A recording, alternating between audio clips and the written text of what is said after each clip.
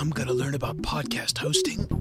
After visiting whatisthepodcastmatrix.com, you won't have to.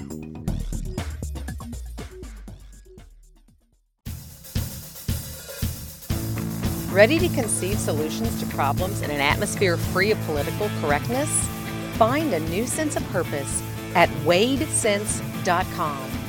That's wadesense.com. Welcome, everyone, to Wade Sense, the podcast. I am your host, Wade B. Olson, the Sage of St. Louis.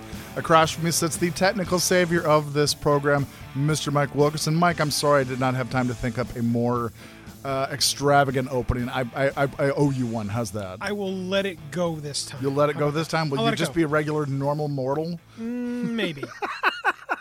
I'll hide my cape so you can't see it. Oh, okay. All right. I had every intention of talking about, I've found something new on my phone. Have you ever heard of TikTok?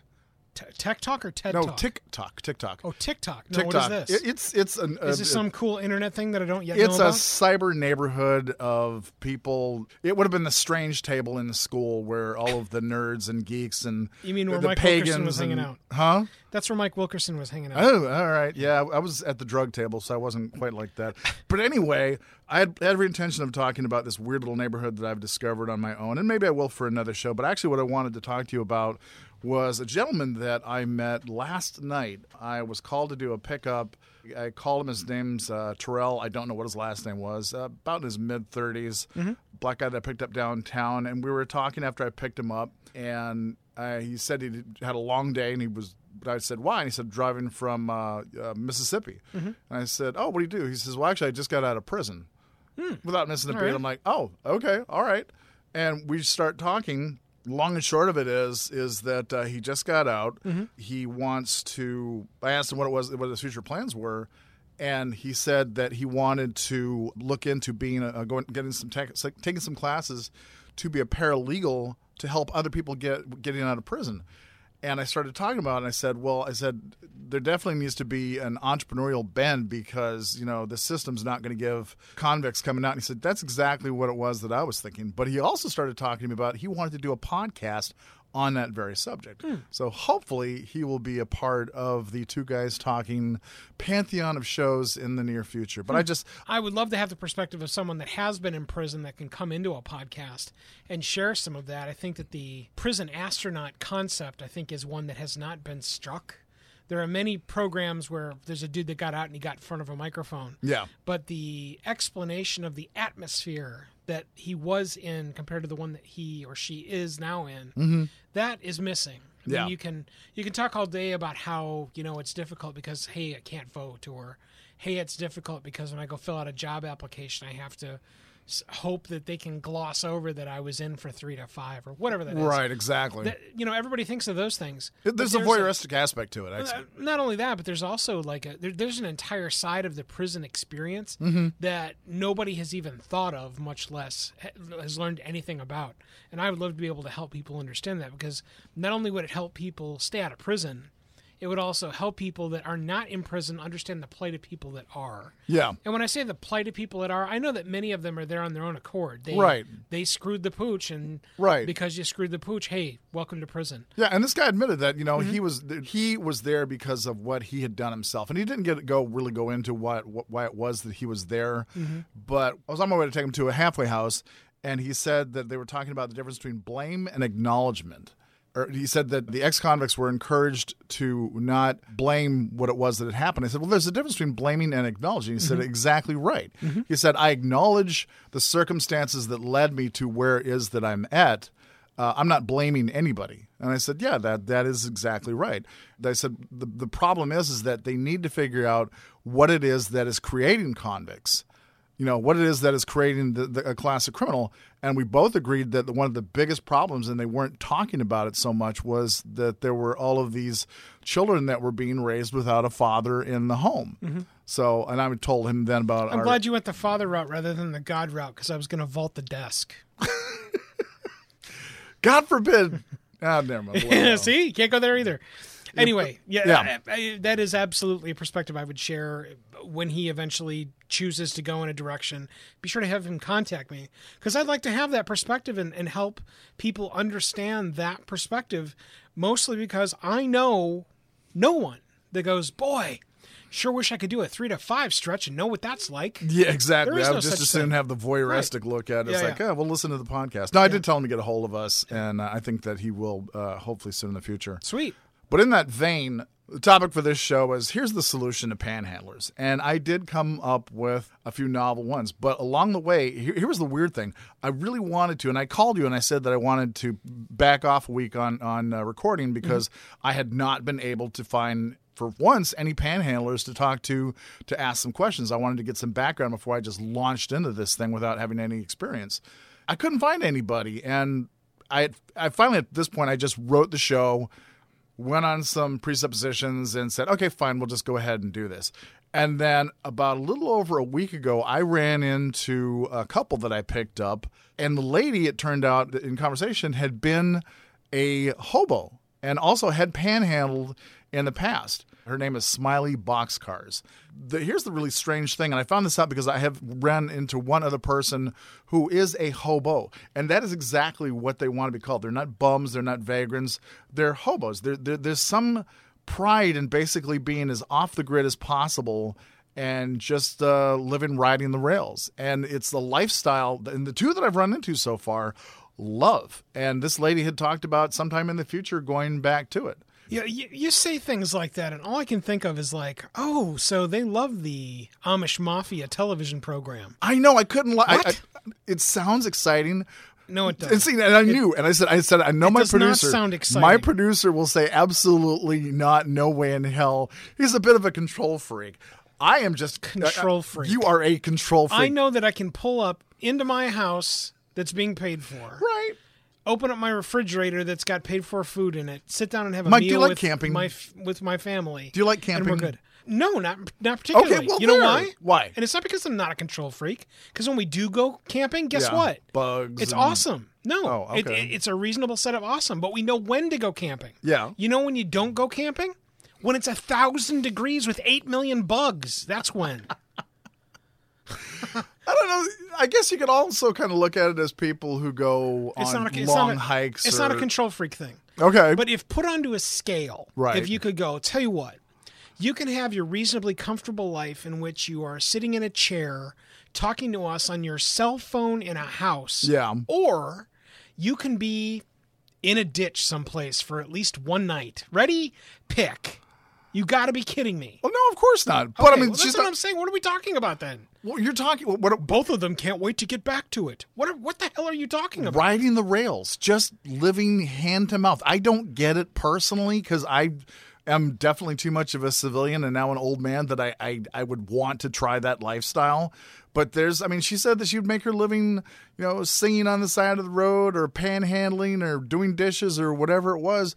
But they just lived off the grid. I don't know how many years she did it. It's not our lifestyle. It's not our choice. But I find it kind of interesting that there's absolutely no shame in their accounting as to where they are in life. So our show today is all about stopping panhandlers, having them break the habit. We have a solution. First thing I think you should probably do to find what panhandlers is. The term panhandler, its origin is a bit murky. It started out in the 1930s. It was slang referring to folks. There's a couple different theories here. One of them was that it was referring to folks from the Texas-Oklahoma panhandle. They often begged for money or food since they had neither. The term actually originated in the 1800s from miners panning for gold, but I think it's obvious that probably the more modern version in the 1930s is the one that stuck and has the most meaning to the modern meaning, okay? The reason that I came up with this whole idea was because driving around, I'm constantly seeing panhandlers, and I thought to myself, if it ever came down to it, God forbid that I ended up panhandling, I would want to get off the street as fast as possible and get back to a normal life. And then I thought, well, these people don't have addresses. They don't probably have licenses, IDs. You have to have all of this crap to, reasonably so, to get a bank account. And then I started thinking, and that's where the idea for this particular show came about. Was I came up with an idea that I believe will work for solving the whole panhandling issue. Very simply put, it's this. You have what amounts to a census worker, a survey, or whatever, go out, talk to as many people as they can that are panhandling, and just get some background information to help the problem. Find out, first and foremost, do they have a drug problem? Are they veterans? Do they have PTSD? What's their particular reason that they're on the street? And figure out, in that way, the best way how to help them. And in the process of this interview, you let them know that there's going to be a license issued for them to panhandle. Now, this is free. The license is for nothing more than kind of tracking purposes. Now, my first thought was that you would have this person go around and talk to the panhandlers on a daily basis, getting a set small amount to put towards an account. Now, before all this would start, in the process of talking to the panhandlers originally, you would figure out what they thought was the amount that they would need to get off the street permanently. Whatever it was, 1,000, 2,000, 3,000, 5,000, whatever it was. They would agree to meet the census worker or whatever on a regular basis, daily, and give them a set amount to be put into their account. And then I started thinking about it, and it's like, wouldn't it work better to give them like an ATM card that they could use to make their deposits? They could always deposit more if they wanted, but there was always the set amount. And it would be a deposit-only card until they reached that level. And then when they got to that amount, there would be a check, money order, straight cash, whatever issued to them with the understanding that it was minus, maybe if it was agreed that they needed a one-way bus ticket somewhere, deposit to get into an apartment, whatever it was that they needed, they thought that they needed that money to get started and off the street. With the understanding, this is a one-time only program. Your license is only good for this one run, and that's it, so that it doesn't turn into a repeat problem, because the whole idea is to get them off of the street permanently. So after the program has had its run, they need to understand, like I said, that it is a one-time deal and that they're done. If they try and panhandle again, there'll be some kind of a penalty, jail time, run out of town, whatever it is. It's just this one chance that they've got. And maybe even the city might go so far as to partially match funds to speed up the process, to make it more appealing to the person. This is where I run into holes. This is where, admittedly, I have the holes, and I'll help you in the hole poking, and hopefully together we can patch it, is that I don't know how to stop other people from joining in. I don't know how to stop other people from becoming panhandlers. And I don't know really what penalty would really apply to get them to stop panhandling, to not come back and try it again. Mike, do you have any ideas? Well, the first idea I have is, who's going to train the census takers that are clearly not just people with clipboards in their hand? There's way more going on with those people than what you talked about. Okay. Like what? Well, sure. They're not just, let's go grab a guy off the street corner, one of the panhandlers, and say, here's a clipboard, now you're the census taker. That's not what's going on here.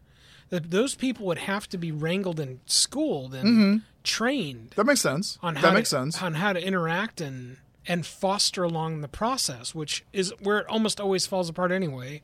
And I don't want to jump on the negative train, but if we look at everything that's a problem currently in society, right, the problem is not the problem. The problem was the training of the people that were supposed to teach people how to not be idiots that are now the problem.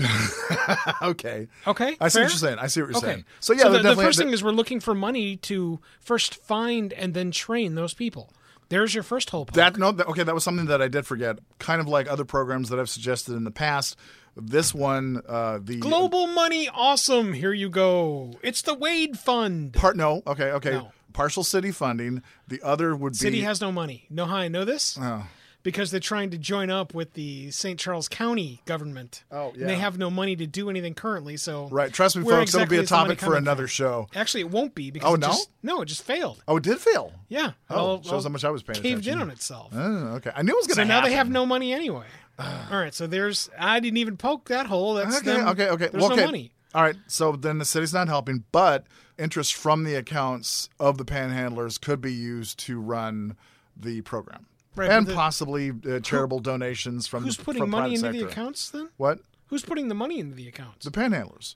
So the panhandlers are asking people for money.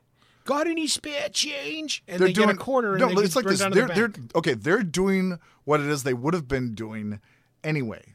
But now they are part of a program to help them save up, which they wouldn't have had before, to help them save up to get off the streets permanently. Right. The interest from that account. Wait, I understand the concept, but I'm Okay. going to the particulars to poke holes. What So particulars? here is my shiny quarter that I give to a panhandler. Your quarter? Hold on. Cheap bastard. Is it money or is it not money? It is money. Because if you're going to piss on, a quarter, you're going to piss on a dollar. Right, I'm giving you crap. Go Okay. ahead. The bottom line is, here's a quarter. Fine, here's $10. Right. How about that? Well, it does Like happen, matters. believe it or not, weirdly enough. Right, but like it matters. If you can't save a quarter, why on earth are you going to save $10? Because they haven't had the means to save it up until now. It's just in their pockets. Remember the story I told you about? Hold on. No, I'm absolutely right, but that's what I'm saying. If it is a quarter, hey, it's 25 cents closer to your goal. Awesome. Right, Thumbs up. right. Giant positive point in your life. Great work. Right. As opposed to only a quarter? Well, I've had that happen. okay, well, and that's part of the problem. It's Yeah. like, so let me get this straight. You're not appreciative of the free money I'm handing you. I've had these people Well, actually clearly ask you for can afford more. Yeah. Well, okay. Why don't you go see if you can get some money from someone else then? Right. Because if you're not going to be appreciative for what is given, then what is the point? Here's the sample. If somebody will only take $100 bills as donations, right. and it takes them 700 years to get to their $1,500 goal, well, what the Right. hell are we doing? The answer is we're doing nothing. You're not propelling goodwill. The guy that walks up to somebody and says, hey, man, I'll take $5. Wait, you're only giving me $1? I mean, do you want those panhandlers on the street? Because I don't. No. They're not. They're not asking for anything other than just whatever their particular pitch is. But my idea is that this gives them an ability to save up a lump sum of money to break the habit and get off the street. Okay, so go through the mechanics for me. So here's $5. Whatever. I can't wait for you to save your money and find a better life. Awesome, great work. I'm so happy that you can stand there with your hand out and earn $5, and over the course of an entire day, you've earned $300. Great work. Okay, so let's say in a day they've got $65. Right. Okay. So and say that daily what are the rate- mechanics? The mechanics are that they need to deposit $10 a day. Okay. $10 a day off of $65 garnered. They can put in more if they want to meet if they want to get to the end of the program faster. Do you But know, they've got do you know to get how this much $10 of $65 is? What percentage of that it is? Yeah. 20%. I don't know, dude. Math is not my forte. You know that. Okay, well, look, that's what I'm telling you, Wade. Is if there is a plan and a program, what exactly is the program and how does it work? And the answer is that the numbers have to work so that not only can you tell someone the numbers and it's a goal, but it also has to be work. If all you do is you walk around all day and you make $500 in a day, whatever the number is, pick a number. If it's $500 in a day and you can deposit $3, are you kidding me? What? No, okay. I just grabbed $10 out of my head. As did I. They have done surveys where they've shown that the average panhandler is making sometimes close to $100 a day. And if you do the math, if you just do weirdly enough, be back to math, but if you take the panhandler at the corner and traffic cycles through every 2 to 5 minutes, and he gets $1 to $2 every time it cycles through, how long is it going to take him to get to $100? It's not going to take long. If he is dedicated and standing on that corner, which he would be. Mike, I've been downtown. People are panhandling at 3 o'clock in the morning. It's crazy. And they're all over. That's why I was just shocked that I couldn't find anyone to talk to. You're assuming that I'm not thinking there aren't panhandlers. There are. Right, there are. But did you know they panhandle at 3 o'clock in the morning? Because I sure as hell didn't. Sure. If anybody could be awake and there's cars driving by, why wouldn't they be out there with their hands sticking out because somebody shoves money in it? Who wouldn't be there? I just never thought of people until I was downtown working. And it's been a recent phenomenon. I haven't seen people panhandling this late until the last If there was year or nobody so. driving down the street giving those people money, they would not be there at 3 a.m. Period. Yeah. I mean, there's nothing else to think about. Okay. If a tree falls in the middle of the forest and nobody hears it, does it make sound? The answer is, of course it does. Yes, it does. Okay. And so if nobody was there to give them money in the middle of the night, they would not be there. They might be walking around doing other stuff, but they would not be there waiting for someone to pull up to a red light and go, "Hey, man, can I have $3?" No, you may not. Go to sleep. Okay. Jesus. Okay. All right. So wait a minute. Where is it that you're at on this? Is this completely not necessary? Just leave them alone? Before there would be any Do you think they should get program, off the street? Do you think there should be a program to get them off the street? there That's a should decent be thing to do. There should be a no. Here's the sample. There should be a plan, and the plan includes a program to help them find their way through their life.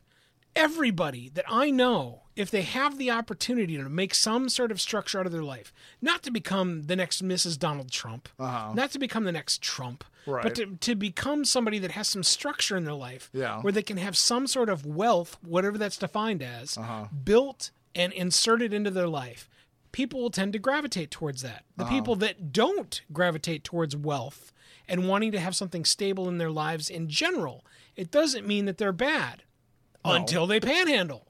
And then I think that you are suckling a teat. It's this, the suckling piece should not be there. There shouldn't be a time where somebody's driving down the street and someone sticks out their hand and says, "Hey man, can I have $5?" No, you may not. Right. Sorry. Okay, so you don't have to give it to them. And I'm just, like I said, I'm stunned that people give the denominations they do. I rarely do. I usually only give to the old panhandlers because I just really feel sorry for them. But if they're young, if they're capable, looking like I don't. And I don't think that anybody should. Anyway, where I was going at the beginning of all this is that Okay. the structure and the mechanics have to be ironed out. I realize that we're not going to be able to iron that out in our 50-minute program, whatever it's going to be. Yeah. But it does have to somehow be ironed out, i.e., if you make X amount of dollars a day, then X amount of dollars a day goes into the kitty for your eventual total of insert dollar amount Right. that you think you need to, quote, get off the streets. Right. That was one of the biggest problems of your concept, is that if I ask super kick-ass boxcars, Right. how much money do you need to get off the street? Right. And she's going to go, insert number. Right, okay. And then I ask some other dude that's been on the street for a week, and I go, "Hey, how much money do you need to get off the street? Go and live your life. How much?" Right. The person that just got off the street is going to have a much better concept and idea in general Okay. of what it's going to actually cost to go and live. We've talked about this a couple times Okay, so too. that would be part of the training then, is to discuss the reality of what it is that the panhandler is trying to attain to get off the street. What variables there are. What number were you thinking that someone can, quote, get off the street on? What were you thinking? 3,000-4,000 $3,000 or $4,000 in your pocket to get off the street. to get off the street, to get started, to get a place to stay, maybe a car. I don't know. I'm thinking somewhere between 3,000 and 5,000 to get a solid start. Okay. And So say it let's take the $100 average. In fact, we'll take $100. We'll take $50 just to double it, because why not? All right. So if we take $50 a day, Okay. $4,000 divided by 50 is what? So 80 deposits of $50. No, 80 deposits. 80 days Oh, 80 days. of $50 deposits. Okay. And now they're free and clear, right? Right. Okay. Wrong. Why wrong? Because in 90 days, if they could have all that money in their pocket and go another 90 days and have another $9,000, why wouldn't they? Because there's because the person that they talk to, the government worker, they've already decided what that set daily deposit is. There is no going under. You talk to these people and say, "This is what you're making. This is what you think you're making today. This is what you're going to be depositing daily." When we go back to the older dude that's Then been on you the get street your for license 20 yanked if that's not the case, and then if you find to be panhandling, then you're going to get to jail. Jail or For whatever. 3 squares. For how long? Or prison. Or I don't know. Prison. Okay, for how long? Something uncomfortable. How's that? How is living inside of a jail uncomfortable compared no, to you want- sleeping in the rabbit box? Wade, it's time to pull off our very special phone guest tonight. All right. We have Chief DiGiuseppe from a local law enforcement agency. Chris, how are you? Good. How are you guys?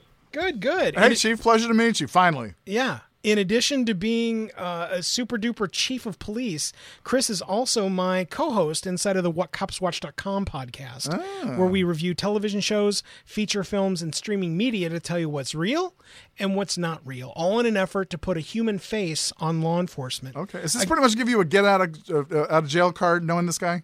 Not even. I'm kidding. Not even, I'm kidding, Chris. No, Mike, I'm kidding. Mike still goes to jail. Yeah. Not even close. I'm buried. Sorry. Anyway, Chris, thank you for joining us tonight. What we're talking about is we have found the solution to the panhandling problem that exists in America. And what we wanted to bring you in was for some literal experiential color in regard to panhandlers. So the floor is yours, my friend. Go for it. Well, panhandling's a complex problem when you talk about it in the context of law enforcement.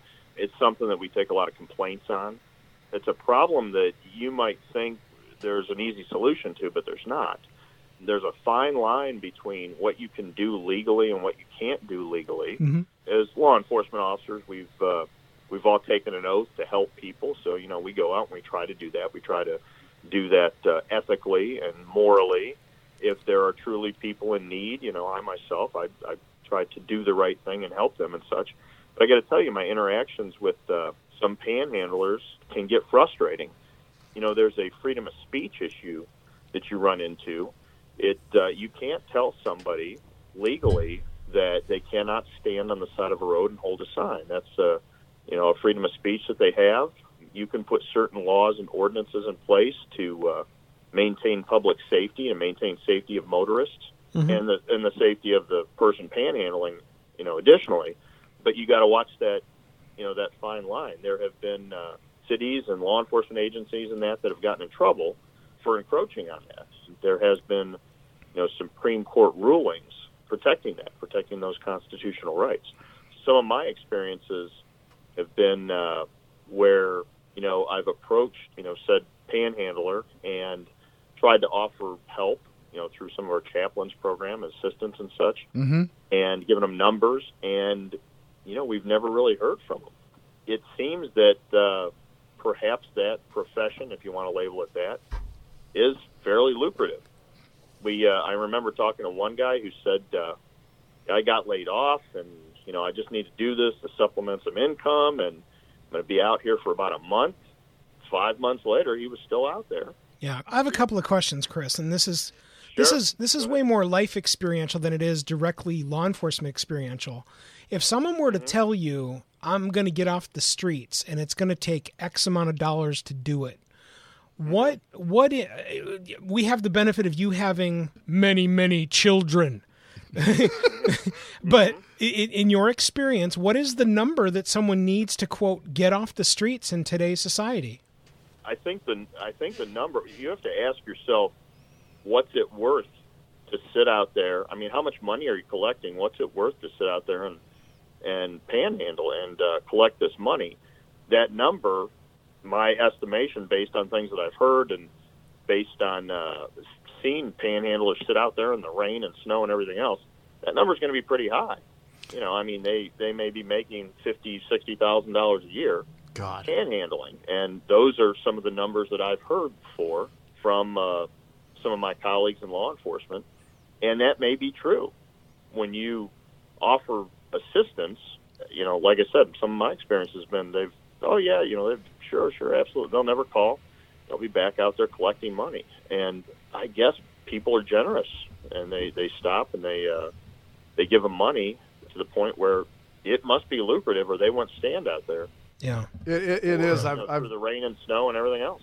I've talked to people who said that this. I don't know if you know what I do, Chris. I'm a cab driver in the city of St. Louis, so I've had a lot of interactions at the street level. I picked up this one young girl, and she told me that her brother had been panhandling, and he would make like close to $160 a day.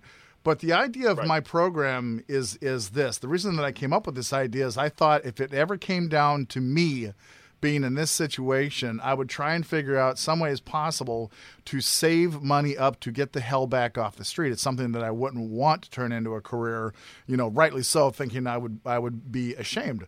And my idea was, it's like, okay, well, the problem with this, with panhandlers is they're homeless. They don't have IDs. They don't have addresses. They don't have the ability to start a bank account.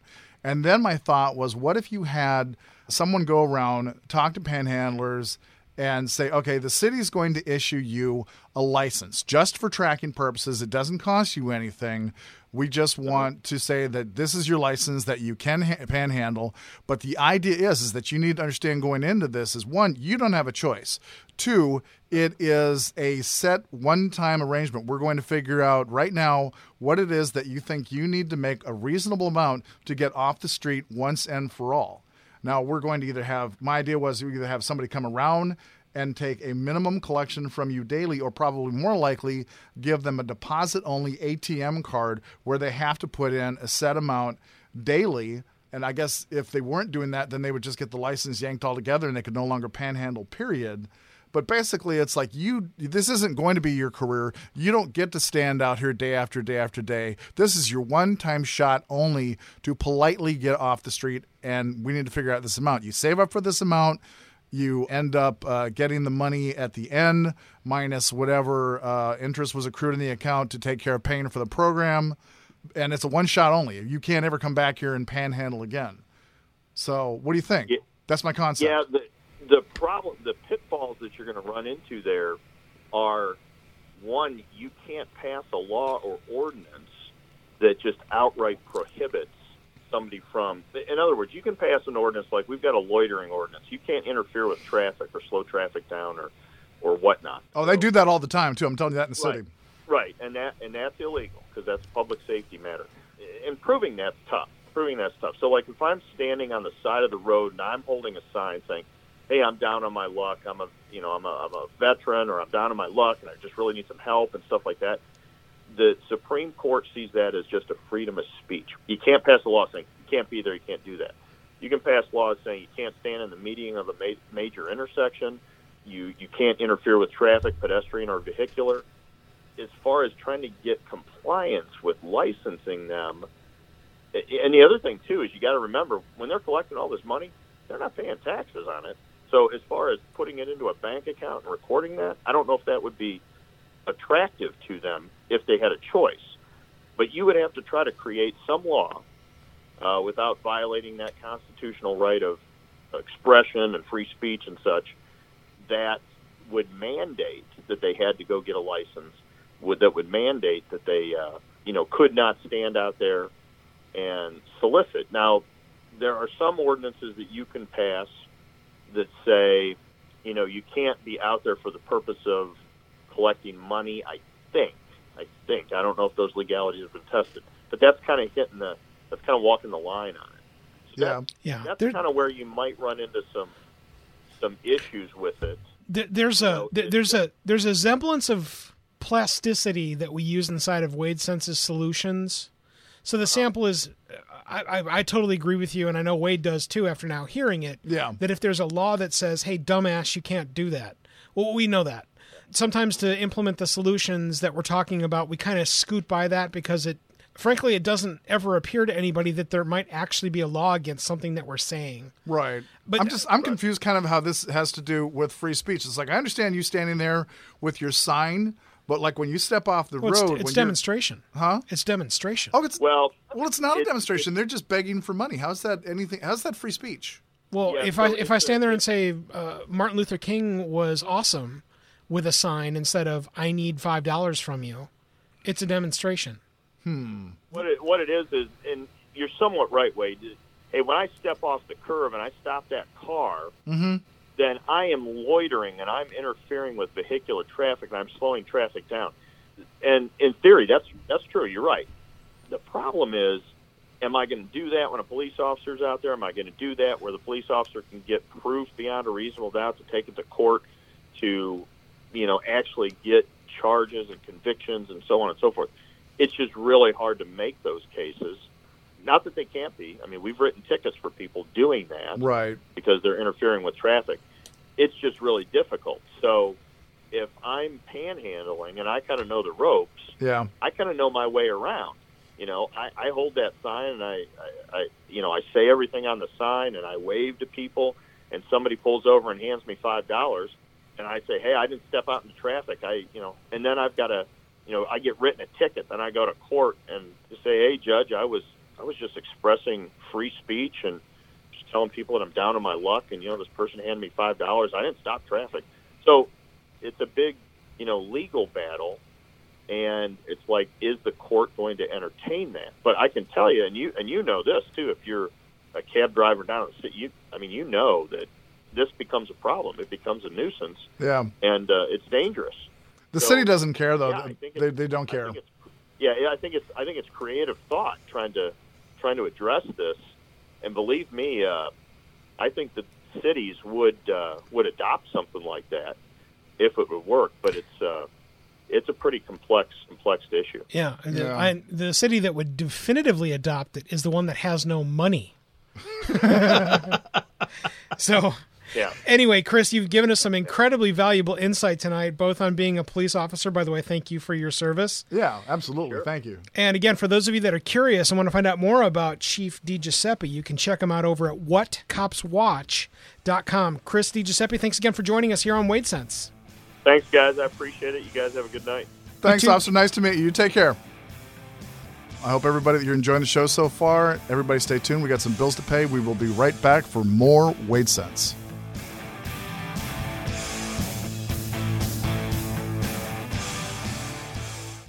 Wouldn't it be cool if your advertising could last forever? It can with perpetual advertising. Here's how it works. Magazine, radio, and television ads are efforts that people might see or hear once, and then they're lost forever. Perpetual advertising provides you with the chance for repeat exposure and replayability weeks, months, even years after it's originally inserted inside a podcast. So even after your advertising is included in a podcast years ago, those efforts are still impactful, providing you with true return on investment. Real impact, thanks to perpetual advertising. Are you ready to change the way you and your company or organization advertises? Find out more and launch a unique perpetual advertising effort right now by visiting twoguystalking.com/sponsors. Thought about a career in voiceover? Need a great, cost-effective on-hold message for your organization or business? Don't know where to start? Check out The Voice Farm, your one-stop shop for voiceover needs. Check it out now by accessing The Voice Farm at voicefarmers.com and see what difference can be made with a company that is truly outside the box. From the Voice Box, voicefarmers.com. That's voicefarmers.com.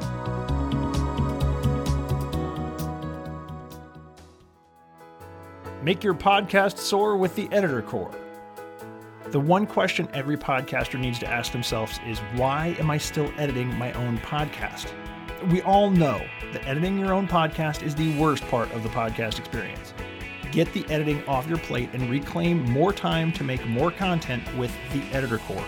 Affordable, talented, experienced podcast editors are ready to take your podcast literally to the next level, to make it soar. Make your podcast soar with the Editor Core. Editorcore.com. That's editorcore.com.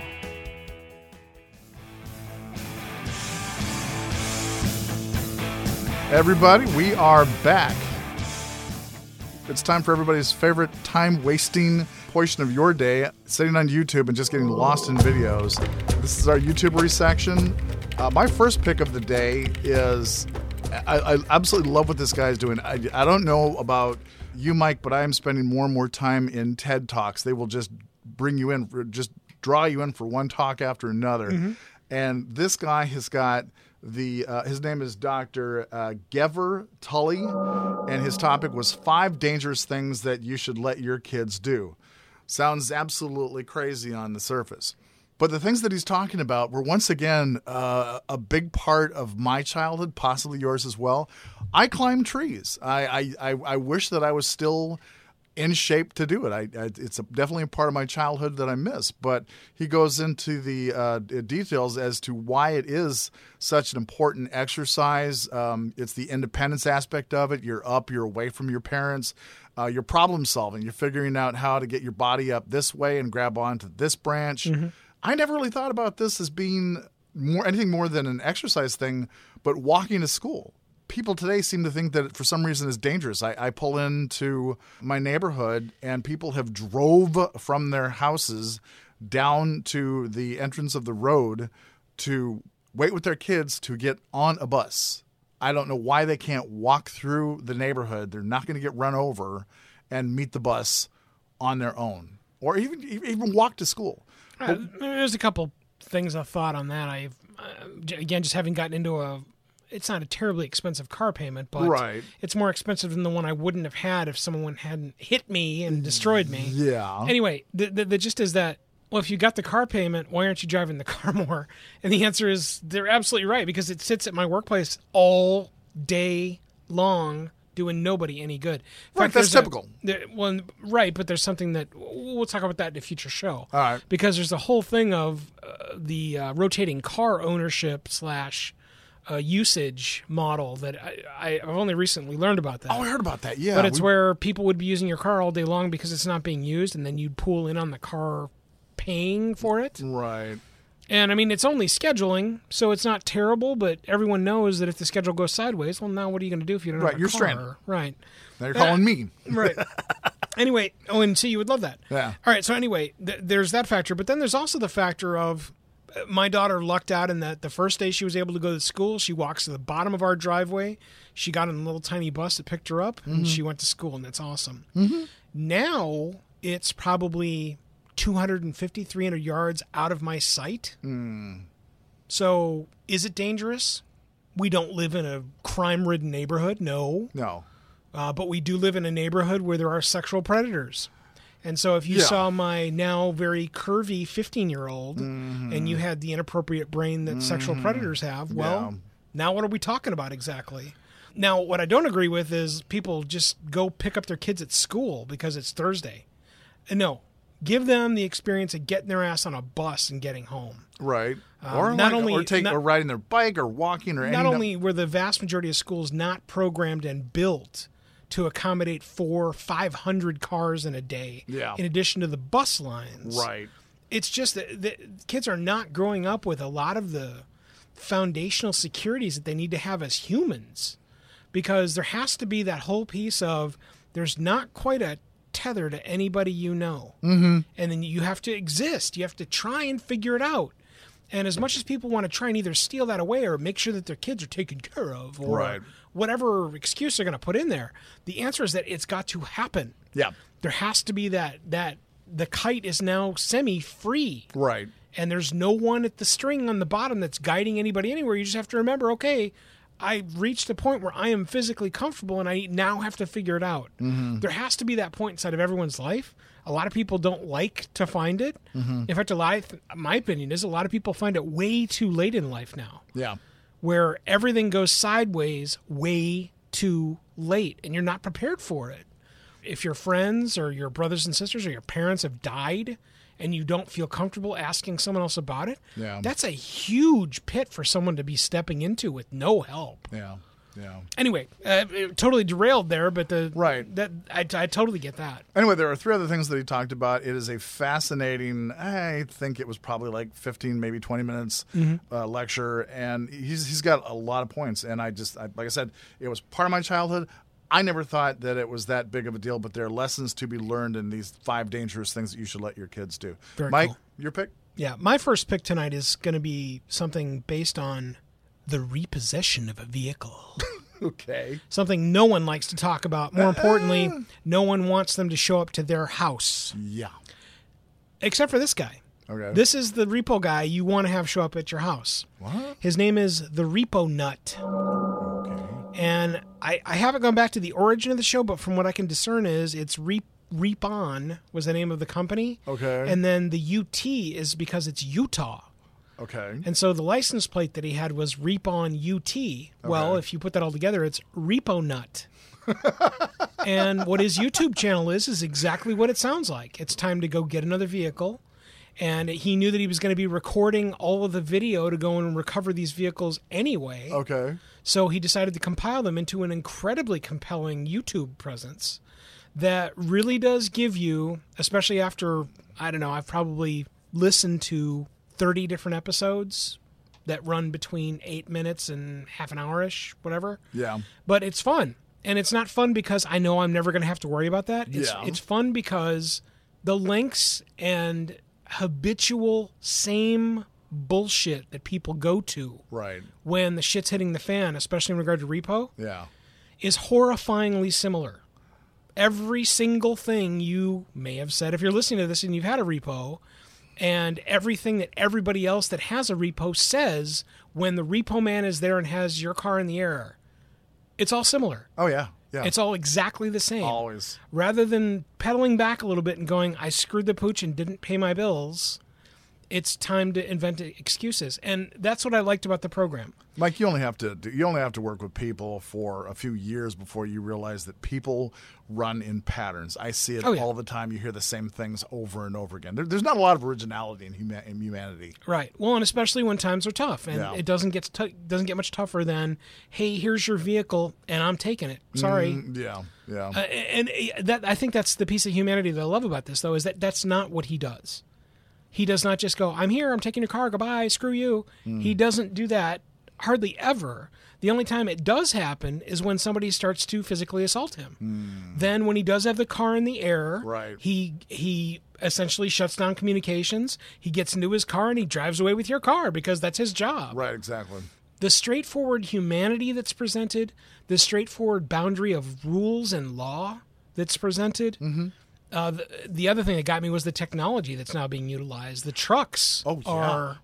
You go, oh my God, there's the repo guy. I got to make sure I put my car in the garage or whatever. Right. You would not believe the lengths that people go to make sure that the car is not able to be gotten to or found or all this stuff. You would just not believe it. Right. Well, and he's got GPS trackers so that when he does find the car, even if it's not at your house or it's at the grocery store or whatever, right, he's going to put a tracker on your car. Yeah. Because it's a piece of the contract when you originally get the vehicle anyway. Right. And so he can track you wherever you go. And as soon as he sees that you're not at the car for between 6 and 9 minutes, he's going to pull up, he's going to tow it away, and then you get to deal with the finance company that you've refused to deal with for 45 plus days, period, paragraph. Right. As soon as you start understanding the mechanics and how it is going to work if you blow off the finance company, as soon as that all slams home, you always hope it slams home softly. But when it doesn't, there's the repo nut. Okay, all right. I'm curious, in the show, does he have many last-minute people cough up the cash enough to stop the repo, or is once those wheels started, it's going? When the car is up on the lift or is in possession, the game is over unless the office that you can call is still open. And he actually does that. He says, you know what? It's only 2:15 on a Thursday. You can probably call them. Here's the number. But what he admits, here's the number, and I'm not waiting here all day long. Right. The sample is you're going to call now. Right. And you're going to see if you can make an arrangement. And then the person on the other end of the phone is going to make the arrangement with you for all the money and whatever else. Right. And then I'm going to talk to them, and then we're going to see if we put the car down or not. And he's terribly clear.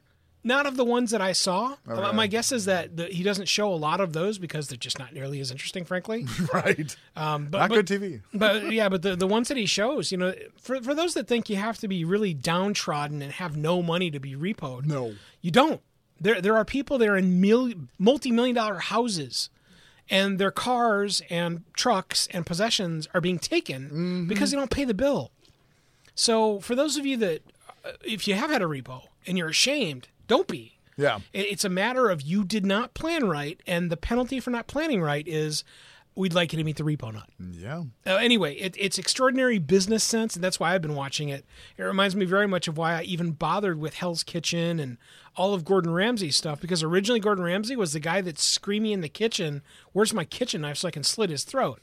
Yeah. And then I realized the reason that he's screaming at those people, especially inside of like Kitchen Nightmares, is because it matters. The reason that he's screaming at the people is because those people have invited him to be there. Right. because they are on their last legs of business. Mm-hmm. But all they want to do is grab everything and hold on for as long as they possibly can, rather than be willing to change something. Yeah, I've watched those shows. I'm always amazed that people don't get it. It's like, you invited this guy here because you're about to go under. Yeah. And you're fighting him? What the hell's wrong with you? Everybody loves these things. They come in, they ask for them. Right. Right. Where are these mystery ghost people? Because they're not here helping you stay alive. And I love that he'll say things like that, and he's not being a smartass. Funny that you should mention ghosts.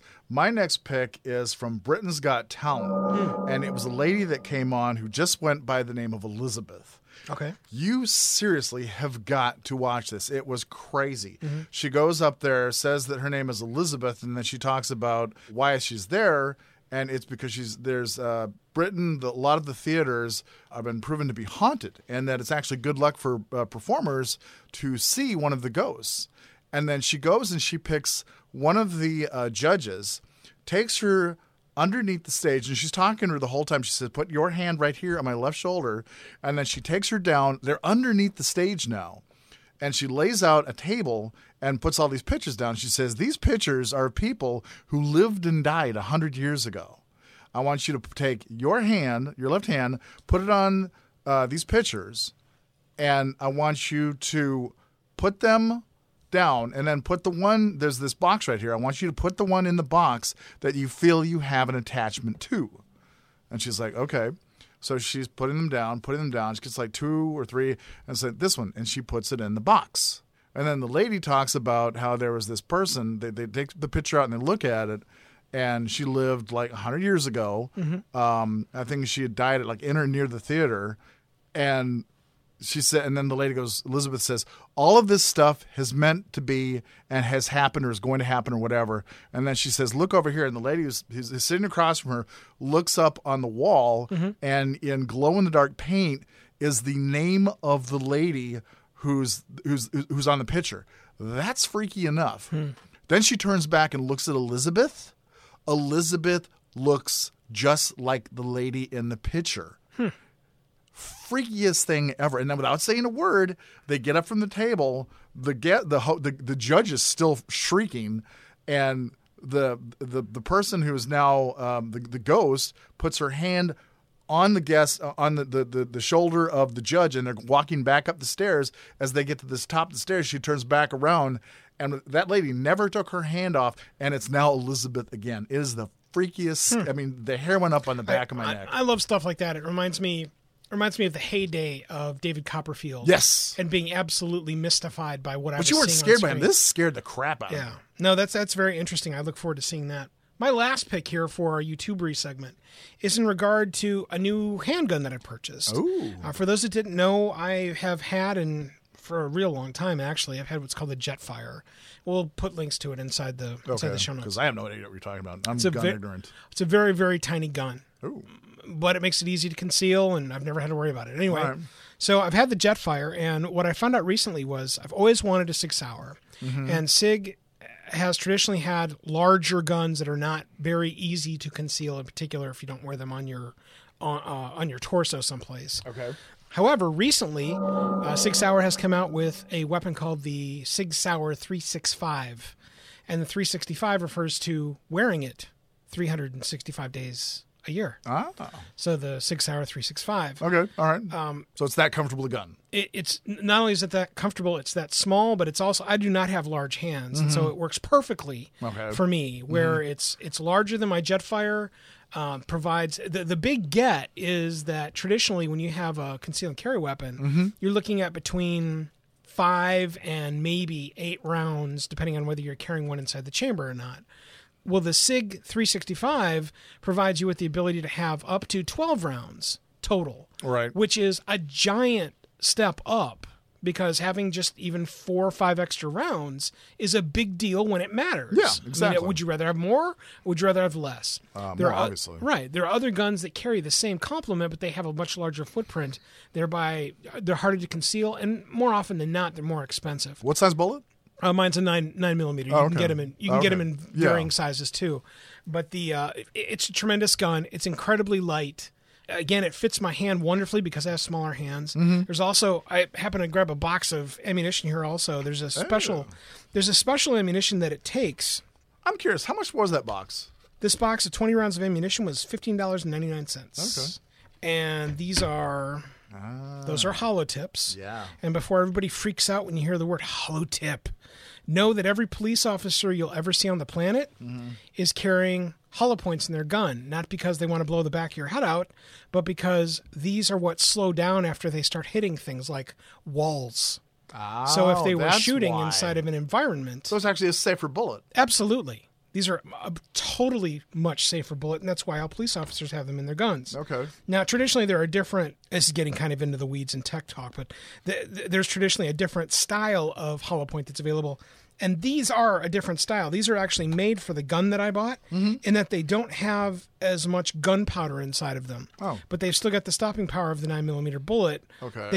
They don't fire nearly as hard because the gun is smaller. Oh, okay. So in addition to having more rounds, you have less kickback. The recoil on the gun, Gotcha. You have less of that. So okay. It's a giant win all the way around. We'll put links up to the gun. You can buy it for a variety of different prices. Please shop around because the prices will vary widely. And find somebody that is selling it either on a sale or they're having an upcoming sale. You can take advantage of a discount, which almost every single reputable gun dealer will provide you with some sort of discount if you go and buy during a sale. You just have to ask them. Okay. Anyway, it's the SIG 365. We'll include a couple of videos that I found of a dude that has put 4,000 rounds through it. Originally, there was a problem with the handgun, and SIG has now, 6 Hour has now fixed them all. Okay, good. And so when you're issued a gun, you're getting one that does not have this the initial problems that the initial one had.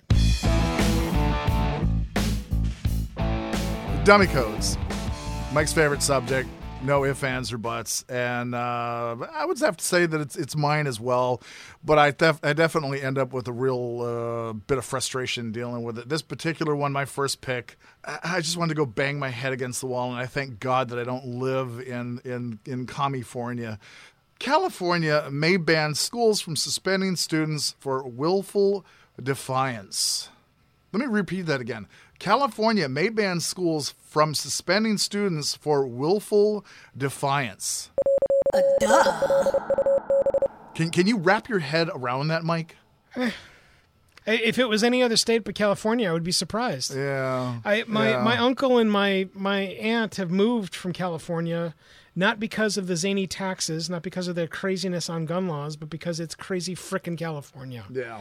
There are so many things that are not only sideways, but totally foundationally against the being able to propel your life inside of California that I don't understand when people have the opportunity to leave.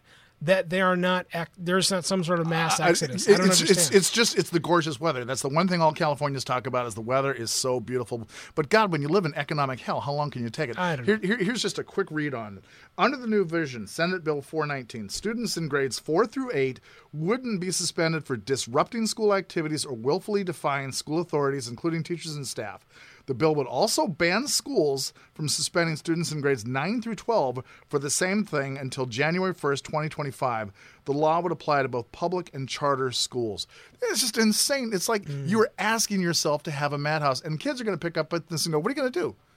You will just drive kids from school that are actually trying to learn, and it will be nothing more than just babysitting teenagers. Oh, not only that, babysitting with no availability for penalty. I mean, that's what we're looking at is that when you have lawlessness, it's lawlessness. It doesn't matter how old the people are. And so if it's lawlessness and you're adults, it just happens to be called something different. Yeah. And that's not good. That's not nearly good enough. This is the dummy code law. There's an actual law that I would love to put in place for this. People or institutions that allow children to be harmed and lose all teaching privileges, 5 years or $1,000 fine or both per offense. So that's a quick rough draw of that law. Mike, your pick? We unfortunately live in a world that is surrounded with more count of school-based shootings and firearm incidents than I care to continue to try and remember. Yeah. This is one of the very first years, however, when on 419 and or 20, we haven't had something that is somehow slotted into the commemoration of Columbine. Yeah. But we have, especially in the last couple of the most recent weeks, had a couple of school shooting style incidences. In fact, one of our local schools here, right near a city that I live in, had a student bring an empty handgun to school, and there was no intent. At least that's what the story is. It's only been a day, but there was no intent. He just brought the firearm to school. Troubled mental issues or anything? I don't know. There hasn't been enough investigation, I don't think. But the bottom line is that, when you push people so far, eventually people will push back. Yeah. And the faster you don't either lock up your guns or you put mistrust into people that do have access to guns, you're not going to have anything good happen. My dummy code comes in the fashion, however, of the people that want to have a TSA-style search at school entrances. This is the knee-jerk reaction and instantaneous twisty turning of both sides of the aisle saying, fine, we're going to do this then. Yeah. Because I know what I don't want. Now, I've never had an experience with the TSA that was bad. Mm-hmm. I've never had what You've been lucky. I've never had what is a cavity search. In fact, the last time I was in an airport, I had a bag that had a bunch of wires and steel microphones in it. Yeah. So if someone was going to get checked, they would have looked at my bag and said, what the hell is this? Yeah. And I didn't. You weren't even checked? I was checked in that they checked my bag, but they Right. didn't go, wait a second, you deserve some more scrutiny and may I shove my hand up your ass. They didn't say anything like that. They didn't do anything like that. Yeah. So I still have never had the negative impact of it takes more than 2 or 3 minutes. And because I was an hour and a half early for my flight anyway, it never made any difference for me. Okay. There's a whole bunch of things competing for attention as we talk about this. Yeah. But where the dummy code goes inside of this one is that because we've had yet another, quote, school shooting, we must then have TSA-style search and seizure of everything that comes into a school. Always an overreaction. Always. It is. It doesn't matter which side of the aisle. There's some sort of overreaction. Yeah. And that's what my dummy code goes to in this instance. It's way overboard. Okay. Before I move on to my next one, you did hear that in Florida it just passed. It goes into law October 1st. The school teachers, after getting suitable training and if it's okay by that district, can now carry. Yeah, Open carry in classes. Yeah, and 100 hours of training, for those that are curious, I would dare you to go and try and do anything for 100 hours and tell me that you're not somehow proficient in it. 100 hours of training anything. Yeah. That's 2.5 weeks of solid training where you have instructors, you have accompanying allies. And, well, I'm missing something. That is enough or it isn't enough? Oh, it is. Absolutely. It is enough. Okay, good. Absolutely. Okay. Absolutely. The ability to teach someone how to shoot a gun effectively, even Right. if there are people running all over the place. Right. But when there's traditionally one or maybe two people that are the incident shooters, remember this is not training an army to defend our schools, because that's how it also gets painted. Yeah. This is making sure that the school is a more hard target than it was. As it should be. Because when It should be the hardest of targets. When a shooter comes to the school, regardless of who it is, whether it's a student or not a student, Right. when they get to the school, they know one thing. It is a gun-free zone. Right. And with the exception of maybe a resource officer. Yeah. There's Who's no one probably else. at the opposite end of the building, and you probably know if you've scouted it out where they're at. Absolutely. Or at least given it some thought, especially now. Right. To think they're not going to think about it now is stupid. Right. Anybody that thinks that a potential shooter wouldn't investigate if there's going to be anybody in the building with a gun, where they're going to be at what time of day in general, not like tracking them like some sort of Mission Impossible movie or anything. That's not what's going to happen here. Right. Again, it's the path of least resistance all the time, every single time. And so what you do by training people, especially if it's even more than one, let's say there's a staff of 30 teachers, and it's announced that there will be an unknown number of teachers that take on firearms training to the tune of 100 hours over the course of the next 6 months. And then you post that sign outside that school, they're not coming in. No, you don't even need the sign now. If there are 30 teachers and an unknown number of them have not only taken 100 hours of firearms training, all of the schooling that comes with it, the peer review and support that comes with it, and you have no idea who it is, it's time to go pick a different school Yeah. or pick a different activity where there are no guns or Right. something else that's not a much now harder target than it was previously. Right. Because you don't want to get shot. No. I mean, as much as we've had a bunch, the Columbine shooters are the perfect sample because they did end up killing themselves. The fact is that the vast majority do not want to get into an armed conflict with police officers because they're going to lose. Yeah. I mean, I hate to tell everybody, but sharpshooters on a SWAT team are going to rage against everybody that is a school shooter. Yeah. That's the point, is that you want to make it an experience and something that people do not want to do. And so 100 hours of training absolutely is enough to teach those teachers to be familiar with firearms. It does not mean that if shots are fired by the school teacher, it doesn't mean that it might not hit somebody else or it goes through a window and does property damage or maybe even kills a teacher or another student. Right. That may very well be the case, but that they've been trained, they've got that opportunity to have a skill level up. But the big get is that it's deterrent. Yeah. It makes the target harder so that the shooter goes somewhere else or just realizes it's folly. Yeah, absolutely. I could not agree more. Yeah. My second and final pick for Denny codes doesn't even occur in the U.S. This is in Sweden. There was a 14-year-old girl who was gang raped by Muslim classmates. The school, I could not imagine being a parent and not going down there and ripping someone's throat out at this. The school allowed them to stay in because rapists are victims too. Duh. I would have lost my mind if I was a parent. Wow. And that's in Sweden. This is what having a ridiculously open mind and being terrified of being called a racist, Islamophobic, whatever gets you. Yeah. This 14-year-old girl was gang raped in school, and they decided to leave the kids in because rapists are victims too. Wow. If it ever gets to that point in this country, you will have a civil war. You can guarantee it. Yeah, I don't agree with the Civil War thing, by the way. It'll happen. No, it if that happens, it will happen. Nope. If we get to that point, you honestly don't think so? No, I don't. What would you do as an armed citizen if that was what happened in the school that your daughter was going to? Not Civil War.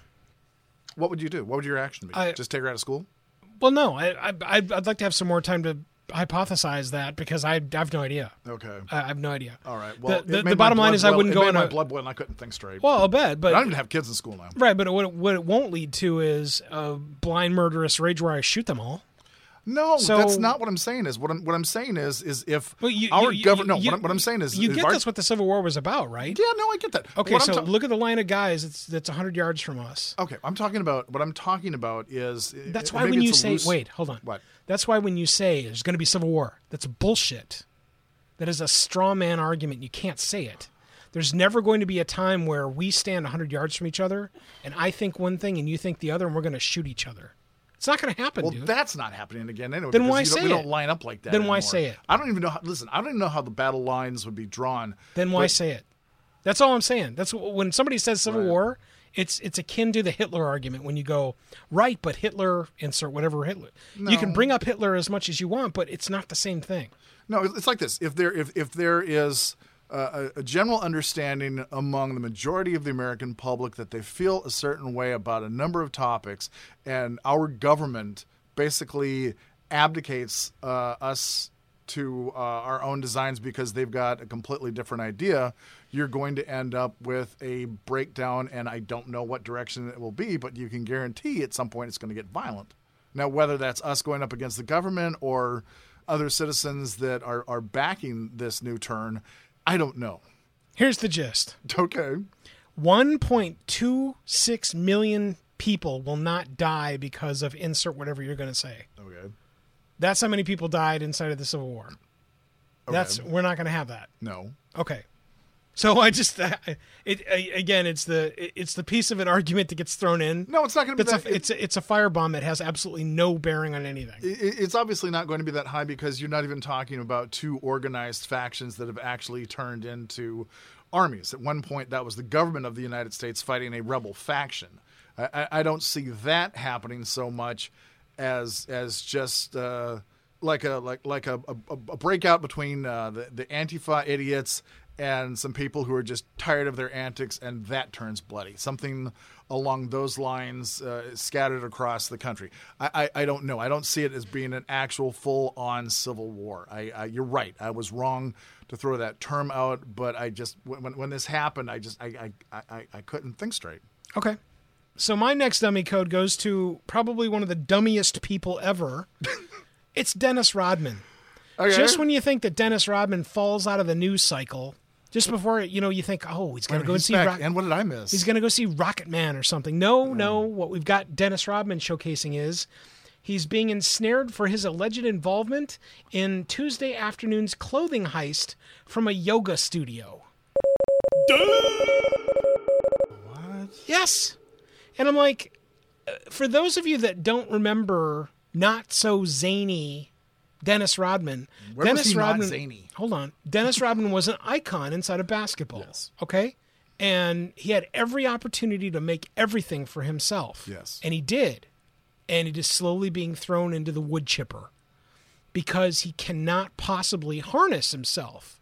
Why am I reading something that says the theft allegedly took place after the NBA Hall of Fame legend showed up to Vibes Hot Yoga in an affluent Newport Beach, California neighborhood around 12:35 p.m. with 3 other people, 2 women and a man? Right. Why am I reading this about Dennis Rodman? And the answer is because he has absolutely no self-control. There is something missing from Dennis Rodman's makeup, and I fear that it is in the guise of a dummy code. Dummy. I so want him to be able to achieve, and he's not stupid, and he is creative, and he's aloof, and he's strange. And right. He's got all the peccadillos that, happens inside of celebrity. I totally get it, dude. Right. But at some point, it's not unlike our hobo description and endeavor tonight. Yeah. Is that at some point you have to go, no. I'm not going to go get on another boxcar and ride and be the stick of butter and whatever the hell else is going on. You can't. It's not sustainable, and it's not good for you. It's not good enough for the people around you, and it's a terrible sample. Right. And that's what we got here. Not only we have a terrible sample, we have a terrible sample at probably one of the highest levels. I can't believe I'm saying that about Dennis Rodman, but yeah. He would eventually be inside the news cycle again about something else. Wow. So, you choose your own fate. Right. And Dennis Rodman quickly steers the Rodman mobile towards the dummy code mobile. Yeah, I would love to see what dummy code you're going to throw at him because he'll catch it and throw it back. Or eat it. And put it in his cranberry concoction and drink it. Jesus. One more thing to add. As always, folks, you can either make excuses or you can have results, but you cannot do both. My name is Wade B. Olson, and this has been Wade Sense.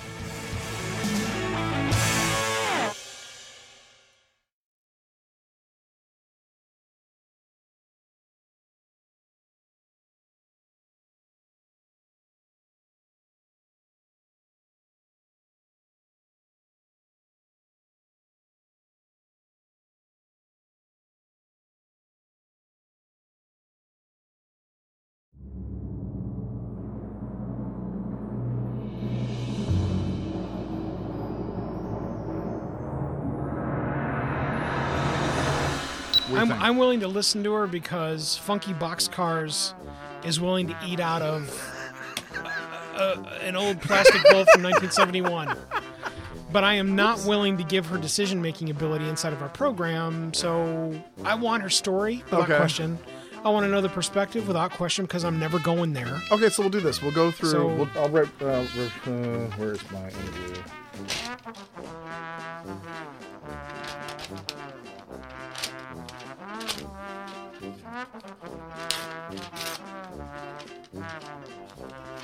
These yellow legal pads are awesome. How much did you spend on them? Just shut up. I like it.